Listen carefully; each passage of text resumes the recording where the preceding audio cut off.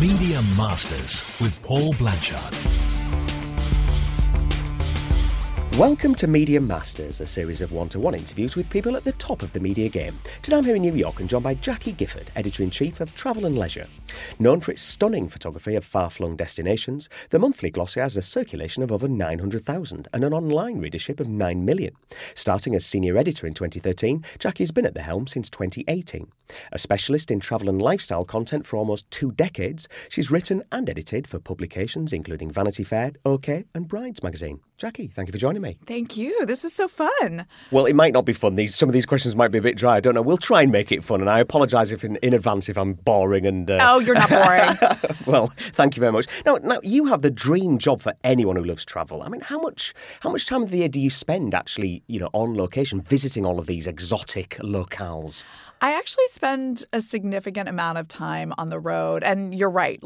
This is a dream job, and it is an absolute pleasure to be leading this brand, which is doing insanely well right now. But I'm probably on the road twice a month, and sometimes it could be little 3-night trips. I was just in the Bahamas recently, and it was a relatively easy trip, and then I'm going also to Australia this year, which is crazy because I'm going to be gone for quite some time and away from my family. So that's the challenge, I think, for me is I love to travel. There are some opportunities when I can take my family with me and we travel on real vacations, believe it or not. And then there's a lot of this job that's about business travel. And yes, you're going to glamorous locations, but you're in meetings all day. And you get maybe an hour to yourself to see a site or check out a new restaurant. And that's the tension I find that's interesting. It's why I love my job, but there's definitely a struggle to achieve balance. So if you go to an exotic destination for work, do you arrive there in a slightly different mindset as if you were on holiday in a sense? Because you've still got to experience all of the various things. The thing about being a travel editor, and I think most travel editors would agree with me, is that you're always on. So even when you're on a vacation, you're thinking... A real vacation. Vacation, you're thinking as an editor would, and you're critiquing the sheets in the bed, or you're looking at little details like how fast did room service arrive, or what is the layout of the hotel? Does this flow organically, and would our readers like it? So that's, I find, one of the hardest parts of this job is you're never completely off. But then the beauty of it, of course, is that you get to travel and see the world. And I feel very fortunate that I am able to do that. There are many people who can't and don't get to see as many places as I do.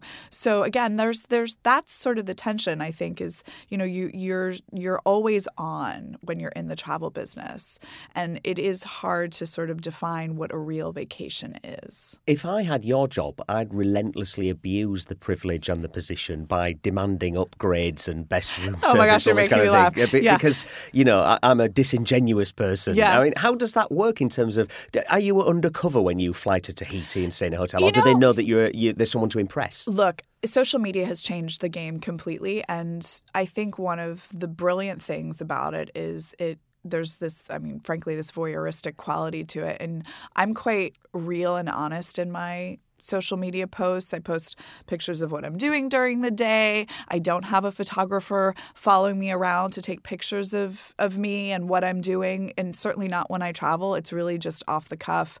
I post maybe out of filter, but I'm not overthinking it, if you want to put it that way.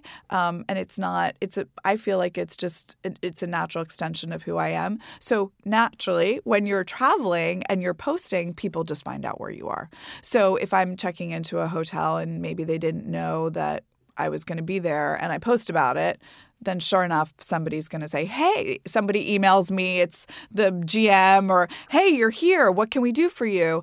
And, to a certain degree, that's just part of the job, and I don't check in under a pseudonym or anything like that. I'm not a movie star. I'm totally fine with checking in as Jackie Gifford. And, I'm going to be honest that probably most people have that name flagged in a hotel reservation system. I'm going to check into all hotels as Jackie Gifford from now on. Right, exactly. Well, just like with any restaurant critic, right? I know with restaurants it's slightly different. They do change some critics have pseudonyms because when they're going to review a place, they like to stay anonymous. I'm not doing any of that. I feel like it overcomplicates things.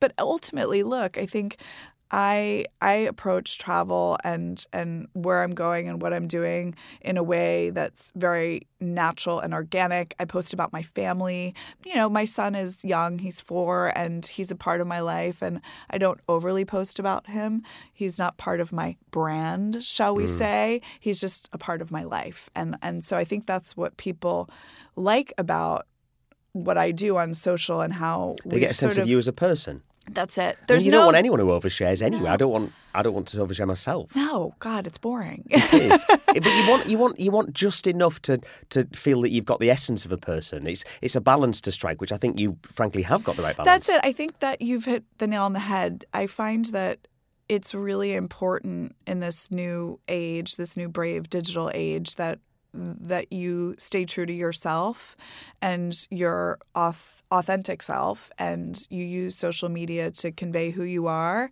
the good and the bad. Because there's a lot of times I feel like you go on Instagram and everything's amazing and happy and joyous, and we all have challenging days. And so when I have a challenging day and I feel like I need to share that with other people because they want to know that sometimes we all have challenging days and my life isn't perfect, I do that because there's a reassurance in that. And I think, it's not all glamour. I do have this glamorous job, but it's not all perfect. But that's life, right? I don't know, speak for yourself. My life's absolutely perfect. Exactly. According to my Instagram, baby.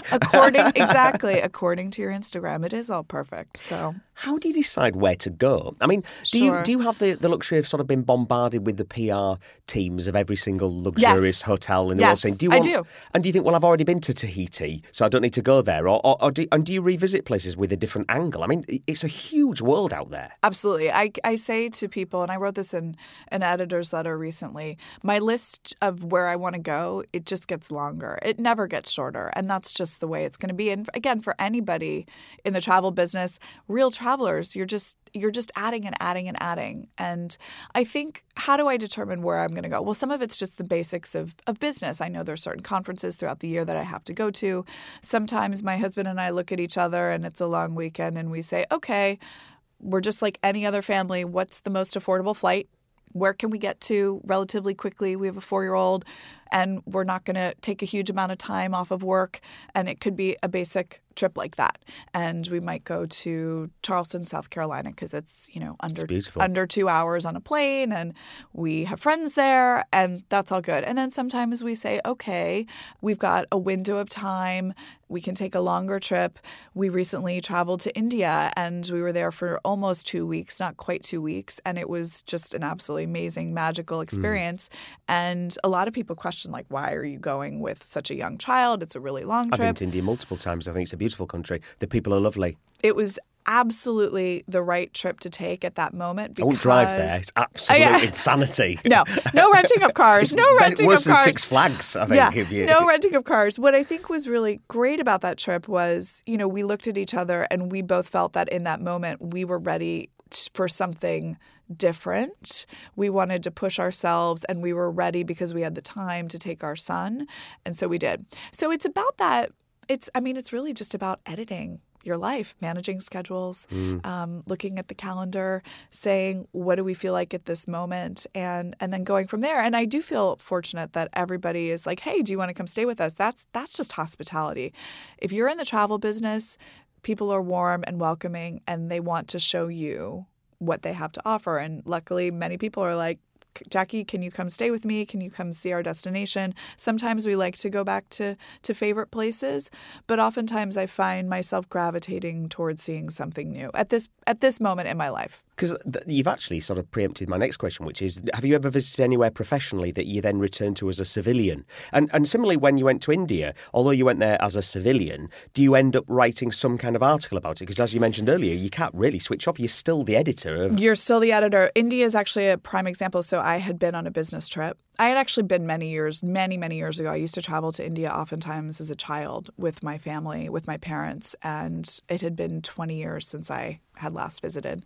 I went on a business trip and had such an amazing time that I said, my family needs to go. So we then went on a personal trip, and I've written about it. I posted about it. there's been a lot of people had questions, so they wanted to know what India was like. And for both trips, I should say, when I was there on business, I got a lot of people asking, like, what was this hotel like, and what's the food like, and what's the weather like? And when I went back, it was a similar experience. So I always plan to write something eventually about any trip that I take, and that could be an article on our site. It could be in my editor's letter. It could be just on Instagram. It's the way that new media works these days. Is it could be on a variety of channels and platforms. It's not just a static page in the magazine.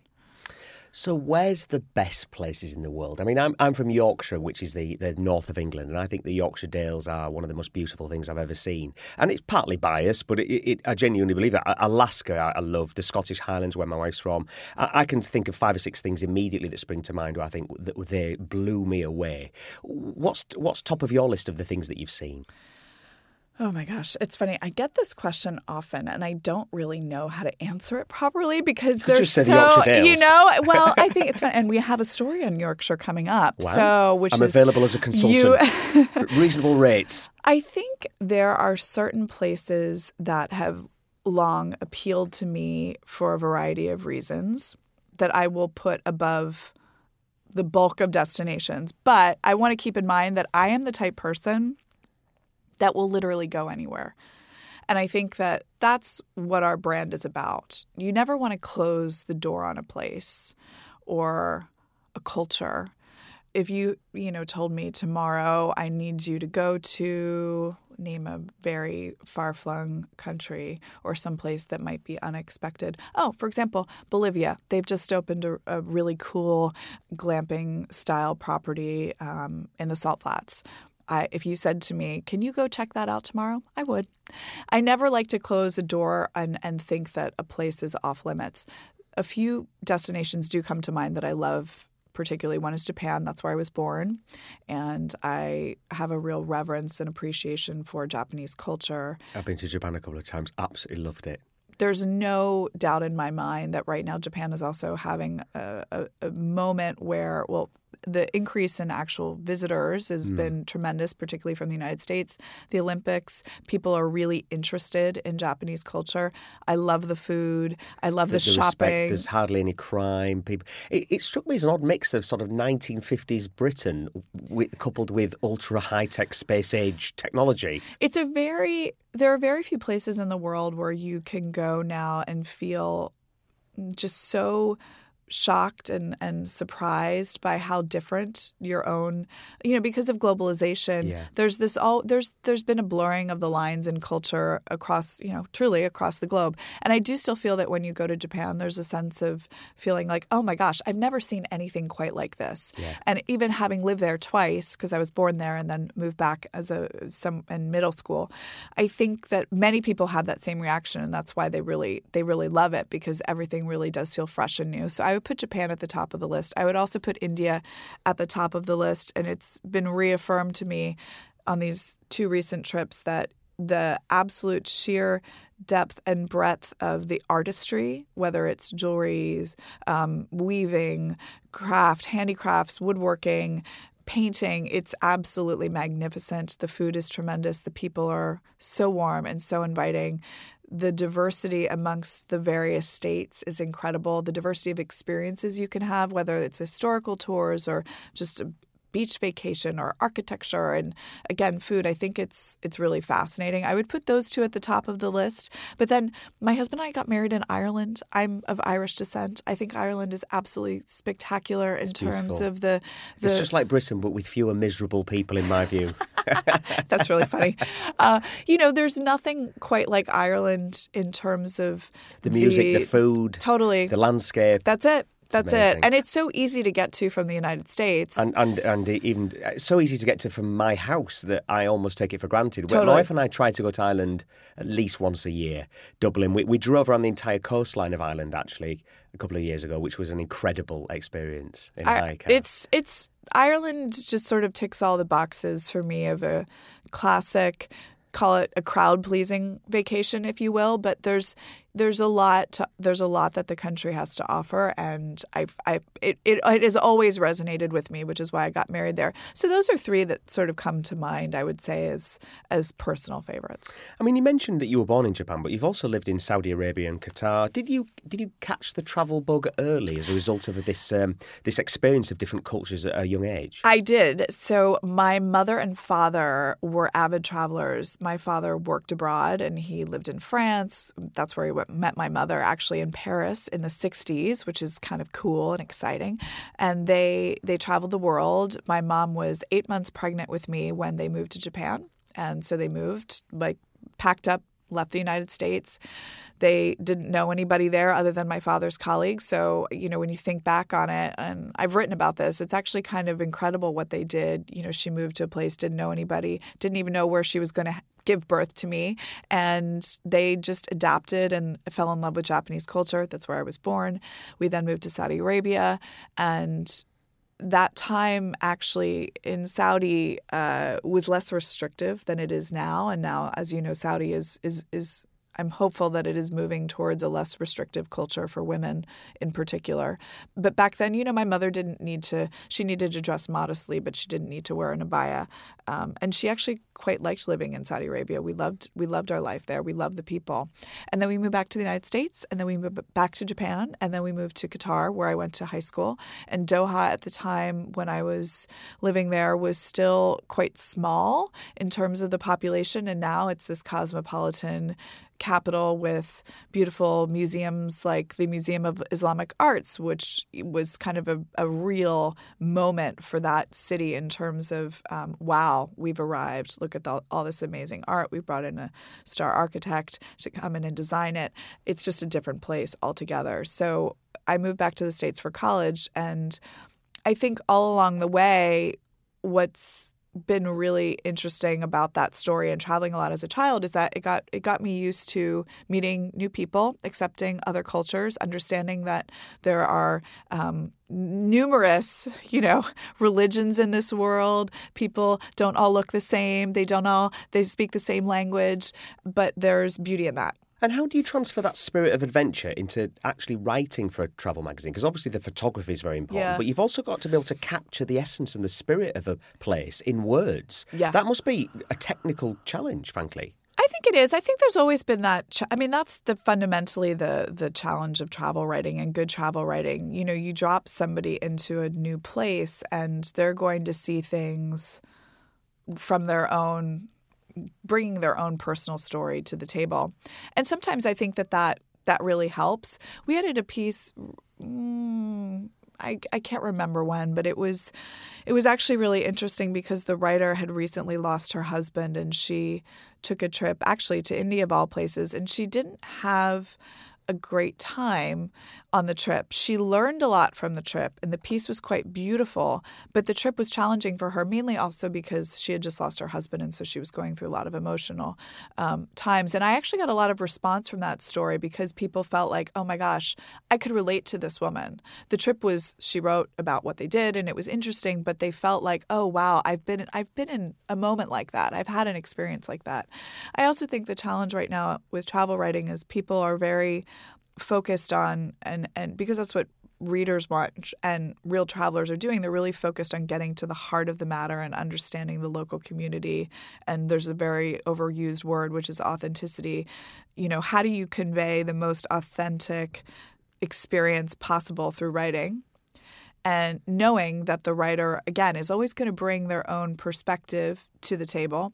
So really our job as editors is trying to find the best possible solution, which is bringing the writer that we think has the best perspective, will do the best job for that particular story.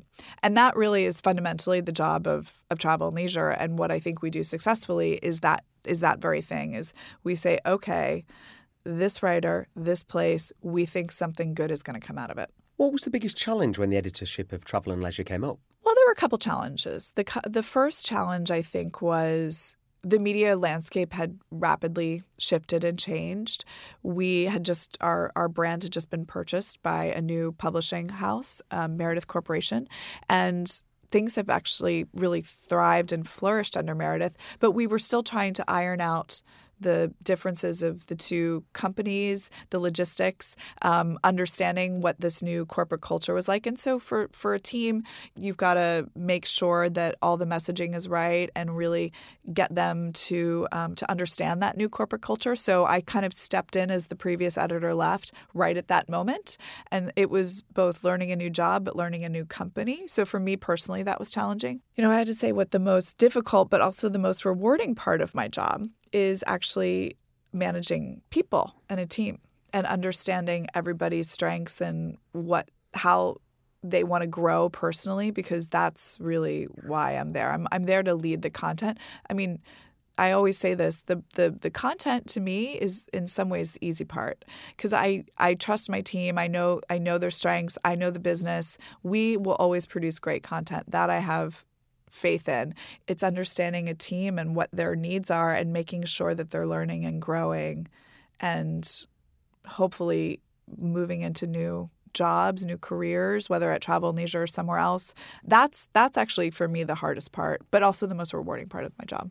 And the magazine has an affluent, older audience. How do you reach kind of younger, Instagram-friendly travellers? Sure. So the best way to answer that is that we are now not just a magazine. So we are a brand that has a robust Instagram following, and many of those people that you're referencing do follow us on Instagram. My 75-year-old mother also follows us on Instagram too. So my mum follows me on Instagram as well. I can't block her and offend her. Exactly. It's not just Instagram, I think, is one of those places that attracts all ages. And sure, I would say, it's some of the basics of it. Yeah, it's geared towards millennials and younger consumers, but we reach all ages. And I think the overall digital footprint and outlook of Travel and Leisure has really been a little bit more encompassing in terms of the scope of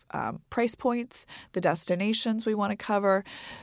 Although our audience for the print product is affluent, I will say that if you actually spend time looking at the magazine and the prices of the places we're covering, it's not all $1,000 a night suites. I would say far from it. We really do a rigorous job of making sure that there's a price point for everybody. And yeah, we can cover that $1,000 a night suite at Rosewood Little Dix Bay in the British Virgin Islands, which I just visited. But then we will also cover a really stylish hotel in Spain that might be $200 a night, $250 a night. We edited a story on Galicia, and every hotel in that piece was affordable, under $250. And they were amazing. We photographed them. They're beautiful. So I don't want to say that although the audience is affluent, they know value, and so we're really careful about putting in expensive things that actually are worth the price. Is Instagram ruining travel?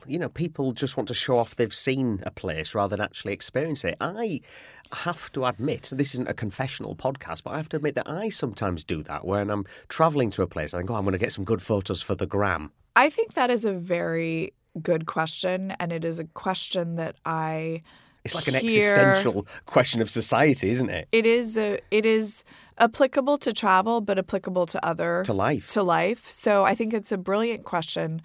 And I think you hit the nail on the head when you say that people are oftentimes so consumed with sharing something or sharing an image and projecting an image to the world of them doing something that they're not actually really doing anything. And what I mean by that is this. If you are going to India, for example, and you want to see the Taj Mahal, are you just there to take a photo of yourself in front of the Taj Mahal, or do you want to learn about the Taj Mahal? If you didn't have your phone, would you still go to the Taj Mahal? And what a profound question. That's it. If you couldn't photograph the Taj Mahal, would you still go? I would, but I also, part of my enjoyment of going to the Taj Mahal was that I was going to take a photo of myself at it.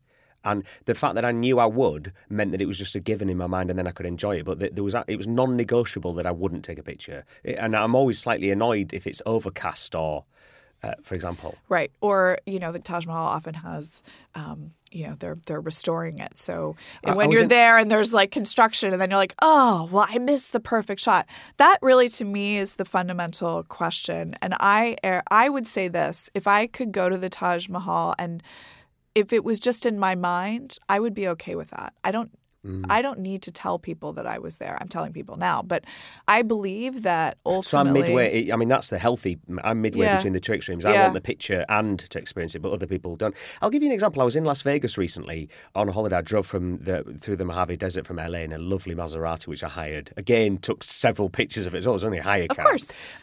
But someone said, you've got to get your picture taken in front of the Las Vegas sign. I've been to Vegas many times, but I'd never had my picture taken. I thought, well, if that's a thing, I'll do it. I went to the sign. There was a 2-hour line, or a queue as we would call it. Yeah, there was a snaking queue for people queuing for 2 hours to just get their picture taken in front of it. And I thought, I'm not... Is that worth it? Well... they're literally not in Vegas enjoying Vegas. They're just stood in a line to get a picture.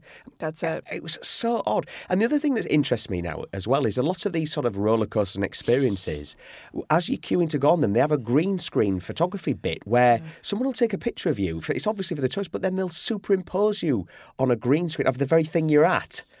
I just think that's so very weird. Surreal. I mean, are you traveling? This is the question too. Are you traveling for you, or are you traveling to tell people that you traveled? 90% me. Yeah. I'm being honest. 10% so that it's for the gram. Yeah, That's not healthy, is it? No, it's not healthy. I struggle with it too, and a lifetime of doing this and covering it and traveling also for as a child and really learning and also trying to impart these things to my son, I think we have to be very cautious. I think we have to really think about why we're choosing to go to certain places. And if you're just doing it to get a photo, I don't think that's the right reason. I really don't. I think you are missing the point. I think I don't need to single you out, but if one is going to India just to take one photo, then you're missing the entire point of the experience. And I think that people who have a real love of travel and are traveling for the right reasons would say that ultimately, if they had to go to a place and not take one photo, they would be fine with that. I just read a piece that we were reporting on, and the photographer that actually shot the story said there was this one moment on the trip where he had to put down his camera because it was nighttime and the photos wouldn't work. And that was actually one of the most liberating parts of the trip. And this is a professional photographer because he was able to just sit and absorb. There's the amount of information we're bombarded with constantly now, whether it's usually probably for most people from their phone. I think there is a liberation in sort of just looking up and being like, okay, where am I? What am I doing? What am I seeing? Am I actually listening to people? Am I actually having a constructive conversation? There's a lot of value in that. We're forgetting how to interact with the world, not always through a screen. I mean, how does a long-established print brand like yours thrive in an age where people are actually sharing holiday experiences digitally? Do I need to buy Travel and Leisure magazine if I can look at that location in Instagram or TripAdvisor and see lots of people's kind of amateur photography?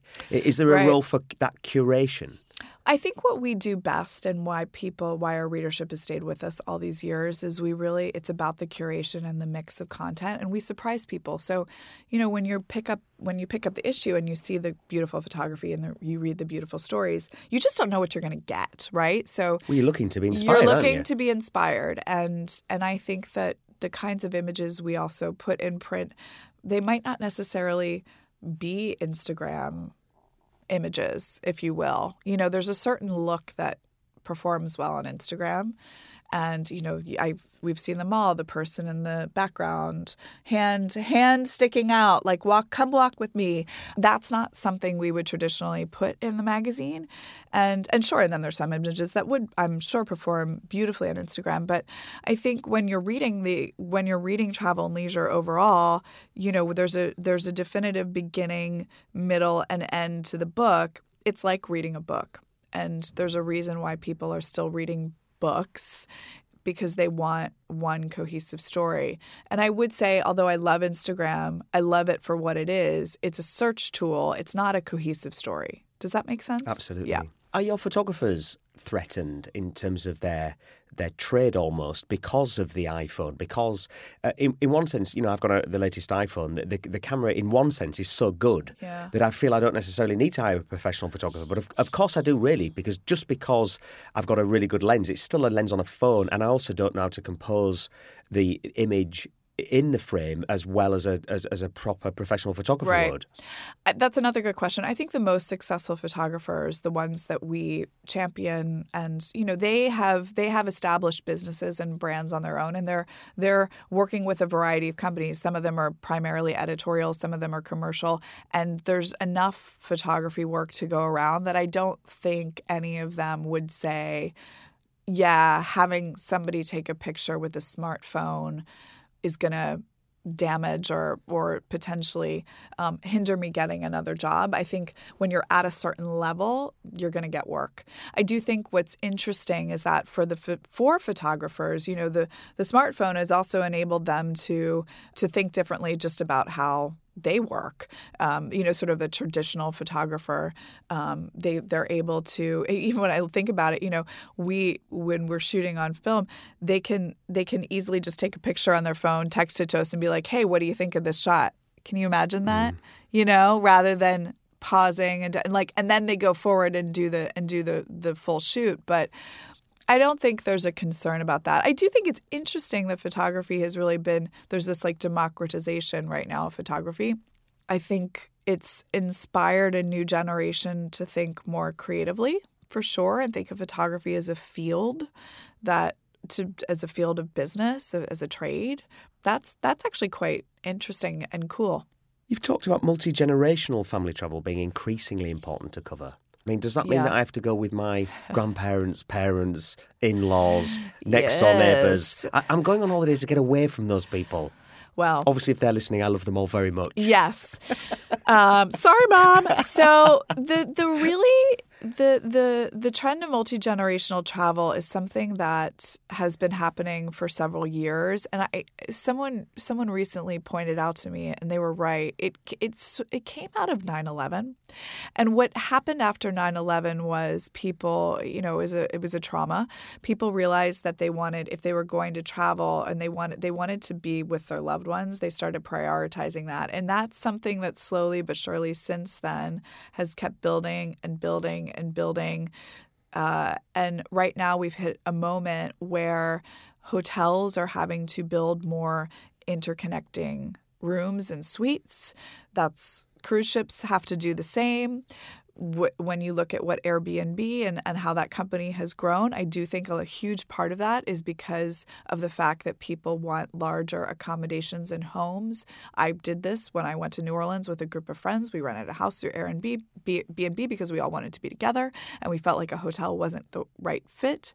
So you've seen this whole sort of group travel movement go forth, and I do think people are feeling like they're entitled to take celebratory birthdays, anniversary trips, baby moons. Honeymoons have always been a thing, but these sort of milestone moment trips in a way that they didn't probably 20 years ago. And the baby boomer generation is aging, but they are also expected to live longer than their previous generation, and so their parents and grandparents. And so what's happening is as boomers age and their grandparents, sometimes great-grandparents, they're seeing this in the affluent set, they're seeing these big group trips, which they oftentimes fund, as an investment in their descendants. I've seen a generational shift as well with, when I was growing up, society wanted me to get a mortgage and sort of camp down and dig into where I was born, and travel was an occasional luxury. Whereas now, particularly with the young people I employ in my business, they actually see a mortgage as something that would tie them down. Totally. And actually they would rather spend the money on having as little assets as possible but more experiences. Yeah. So, and I wonder whether that's something you've observed. That's absolutely something I've observed. So I'm not a millennial. What am I, Gen X, I guess? So I'm kind of in that. I don't know what I am. Incredibly handsome. That's all I need to know. When you're born with my good looks, fortune flows. Exactly.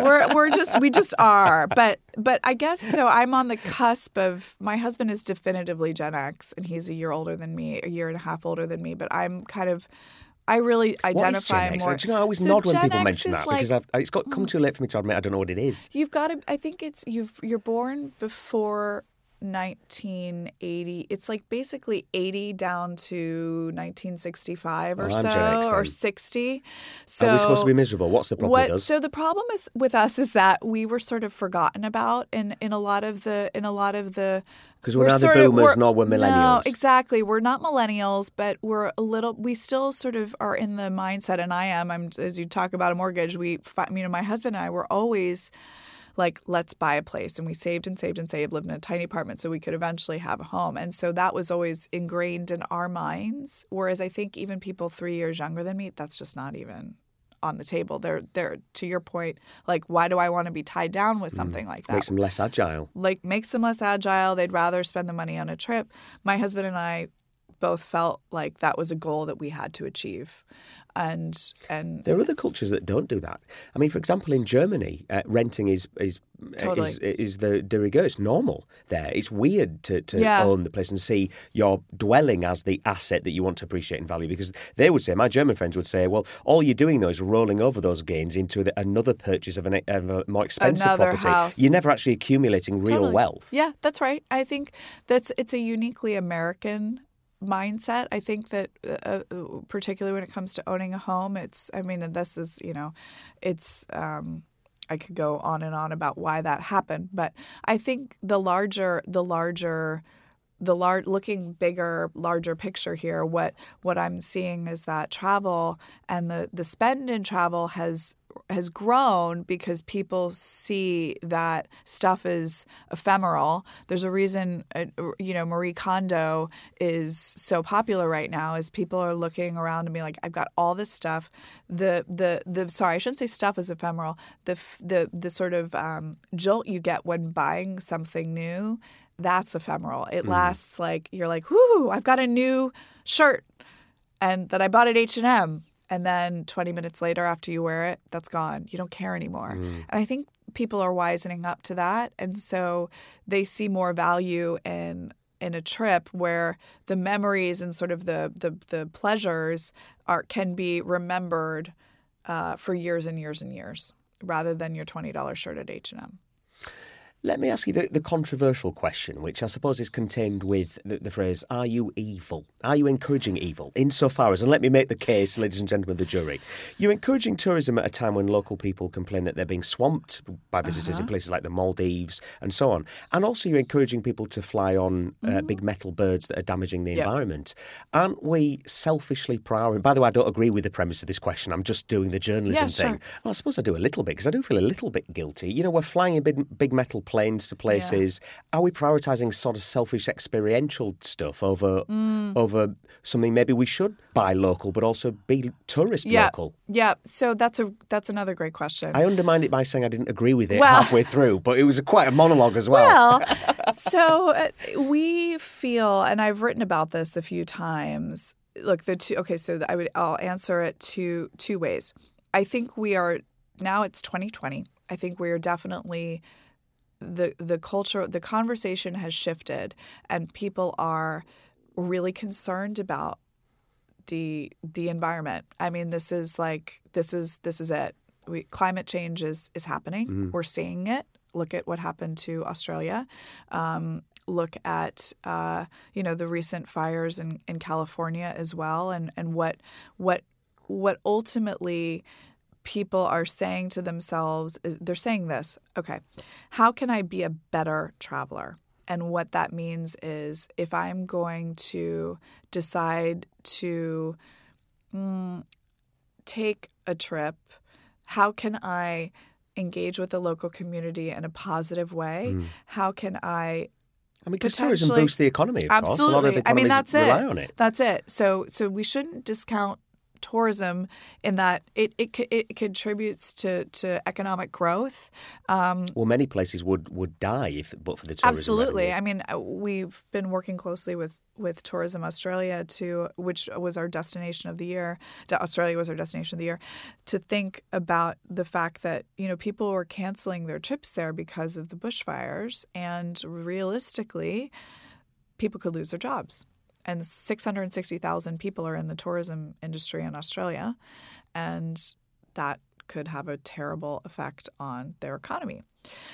And so big picture, two things. I think that people will start to – I think you're right. People might say to themselves, do I need to take 10 trips a year? Maybe not. Maybe it's 3, but maybe those trips are more meaningful. I'm reducing my carbon footprint, and I'm really deciding that those 3 trips are a more worthy investment. Why? Because I'm going to meet people on the ground, have a direct impact on the community, and feel more engaged than I was before. So you've got that. So maybe that could be a trend.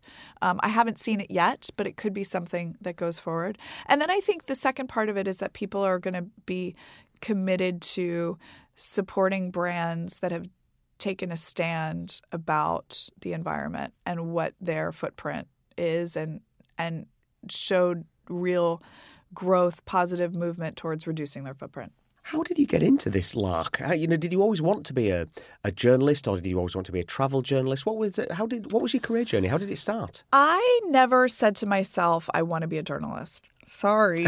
I always said and I'll still say this, I'm a reader. Does that make sense? I read voraciously. I read books, newspapers, magazines, Apple News, I read everything. I literally read everything. And I started to read at a really young age. So that's just me. So when I studied, and I loved, I was also really passionate about math and science and biology. So I really loved school. And when I got to college, I decided that I was going to be an English major, and I specialized in medieval studies at Princeton. So that ultimately does not seem like the natural fit towards travel journalism. But I love to read. I wrote my thesis on Chaucer, and I just was constantly absorbing information. And a close professor there recommended me for a job in New York at Condé Nast, and that's how I fell into magazines. And would I have predicted that, nearly 20 years later I would be still in that field? No. I think it just sort of evolved and happened that way, and then I happened to fall into travel, which was great because it was something I knew. What's top of your to-do list at the moment then, other than sort of get the milk and things like that? It sounds so boring. I need to get a haircut. I didn't mean the domestic, darling. I meant sort of, what's the thing that you're thinking about in the shower, like work-wise? Yeah. What is the thing I'm thinking about? I think it's really how we can continue to shape the storytelling of every piece of content that we produce at Travel + Leisure has to have value.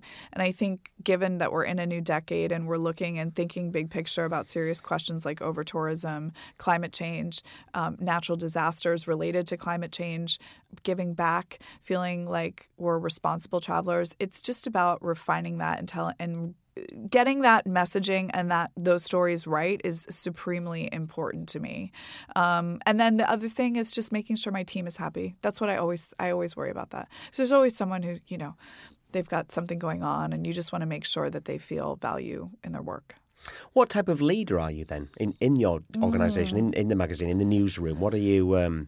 How do you lead? I would say you could ask any of my team, and I think that the thing that they would probably say is that I'm an empathetic leader. I think that empathy is an underappreciated quality in management and leadership.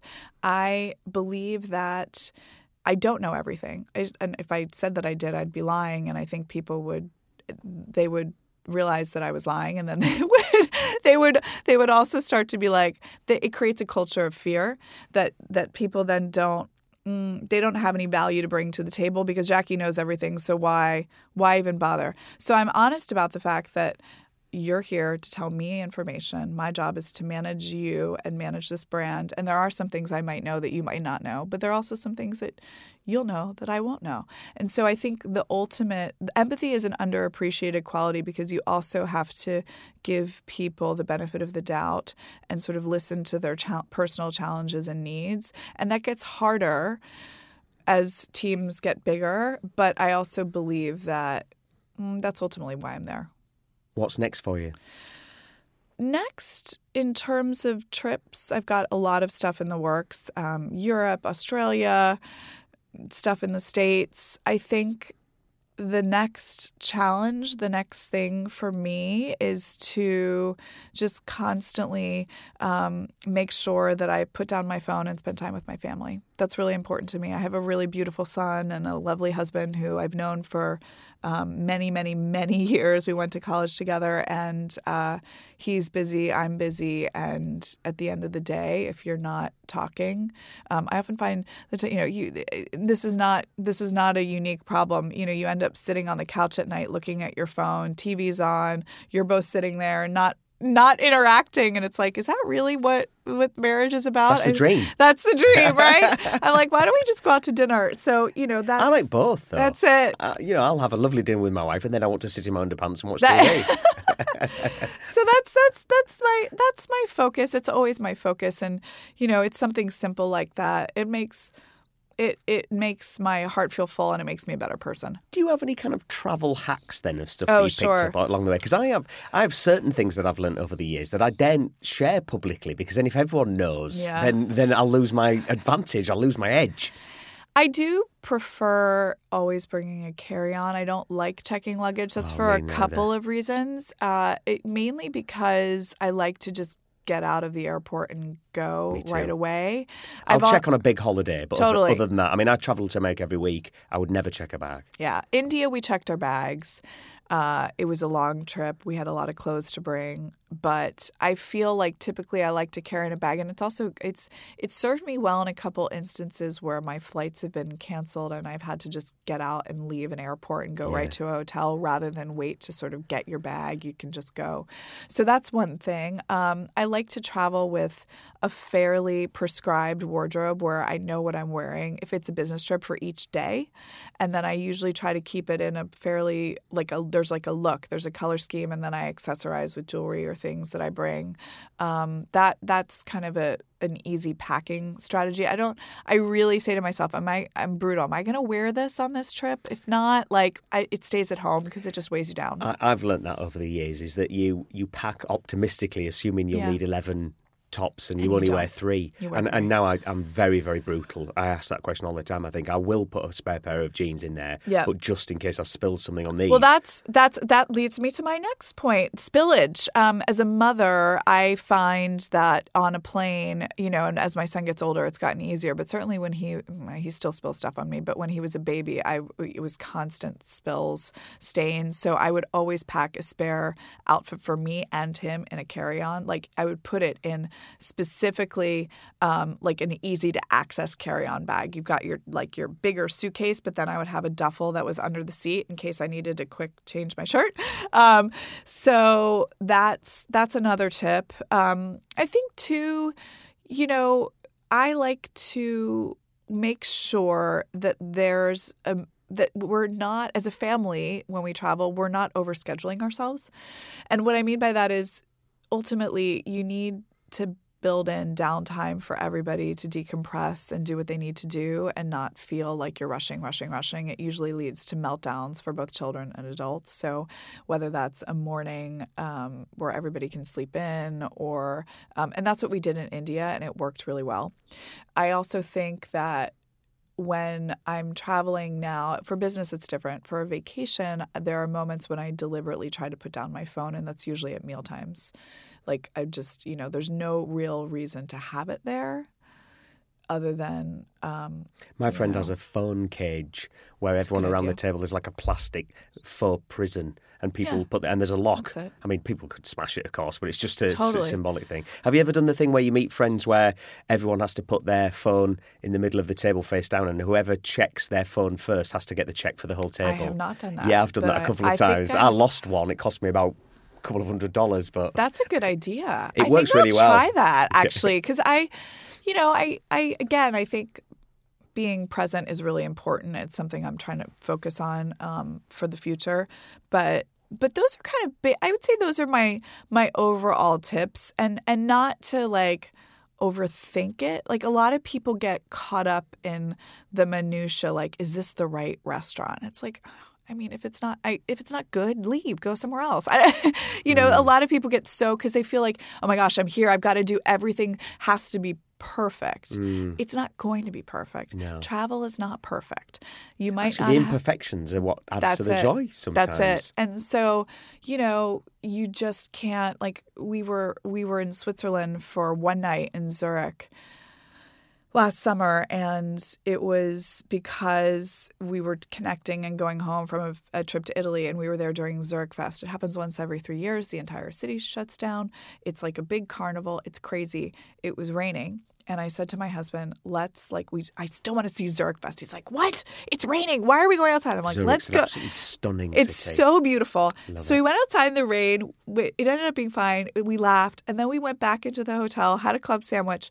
And then the sun came out. And then we went back out. And it was like the most beautiful, perfect day. And we had all sorts of challenges. Getting to the hotel was a challenge because the entire city had shut down. There was no public transportation. The poor man who picked us up at the airport was like, I've got to get around these police officers. It was a mess. Was it the most perfect, logistically perfect travel day? Absolutely not. But then the sun came out. We enjoyed a glass of wine as we walked around the city. We watched tightrope walkers, and there were planes that were doing, like aerialist tricks. It was so cool. And then we ended up just going back to our room and watching Roger Federer play tennis on TV and ordering room service. And it was so much fun. But I think we didn't go there saying we're going to research everything that we need to know about Zurich, and we're going to make sure that this day is absolutely perfect, because you didn't need to do that. You don't. I think most people need to let a little bit of spontaneity enter their lives. You are right, though, aren't you? Because you used the phrase overscheduled earlier, and I agree with you, is that there's a tendency to pack too much in. Whenever my wife and I go to a new place, I always inevitably buy those kind of top 10 best books of X Zurich. Totally. And then you end say, well, we'll do number 1 then, number 2 then, and you end up, sometimes it's almost more stressful. It's so like crazy. Work. No, it's work, and travel shouldn't be work. I mean, there's certainly yes, I guess there can be a certain amount of emotional or mental work that goes into a trip, both in the planning side and then when you're on the ground and experiencing things, you're doing work on yourself. Like really, some people feel like a trip should be transformational. I don't think every trip needs to be as such, but I also think when you're traveling and you're just in a new place, you have to just let things happen and not worry so much about like, oh my God, we didn't get to this, we didn't get to that.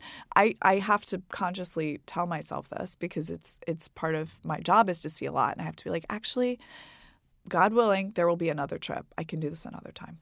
So we have a lot of aspiring journalists and very ambitious young people who are just starting out listening to this, looking for sort of career tips and so on.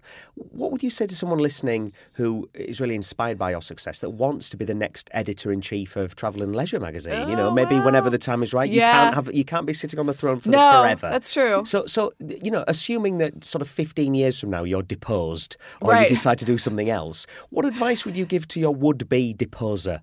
So I give this advice to a lot of people in a. I've been watching too much Game of Thrones. And you have been. It's one of my favorites. Yeah. I give this advice to a lot of people.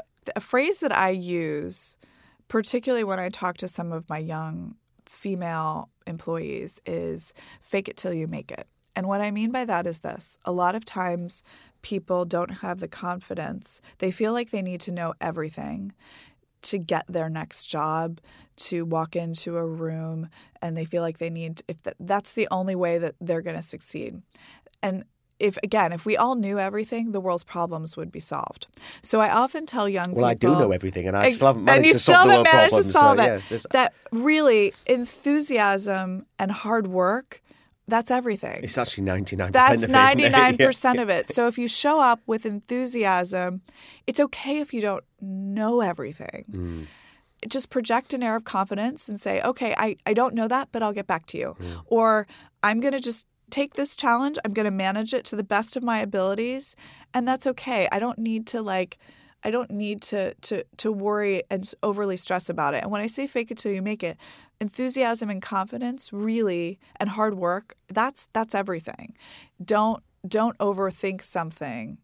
Don't overanalyze. Just be who you are and be as positive and confident and just take ownership of something. Jackie, it's been a hugely interesting conversation. Thank you ever so much for your time. Oh, thank you.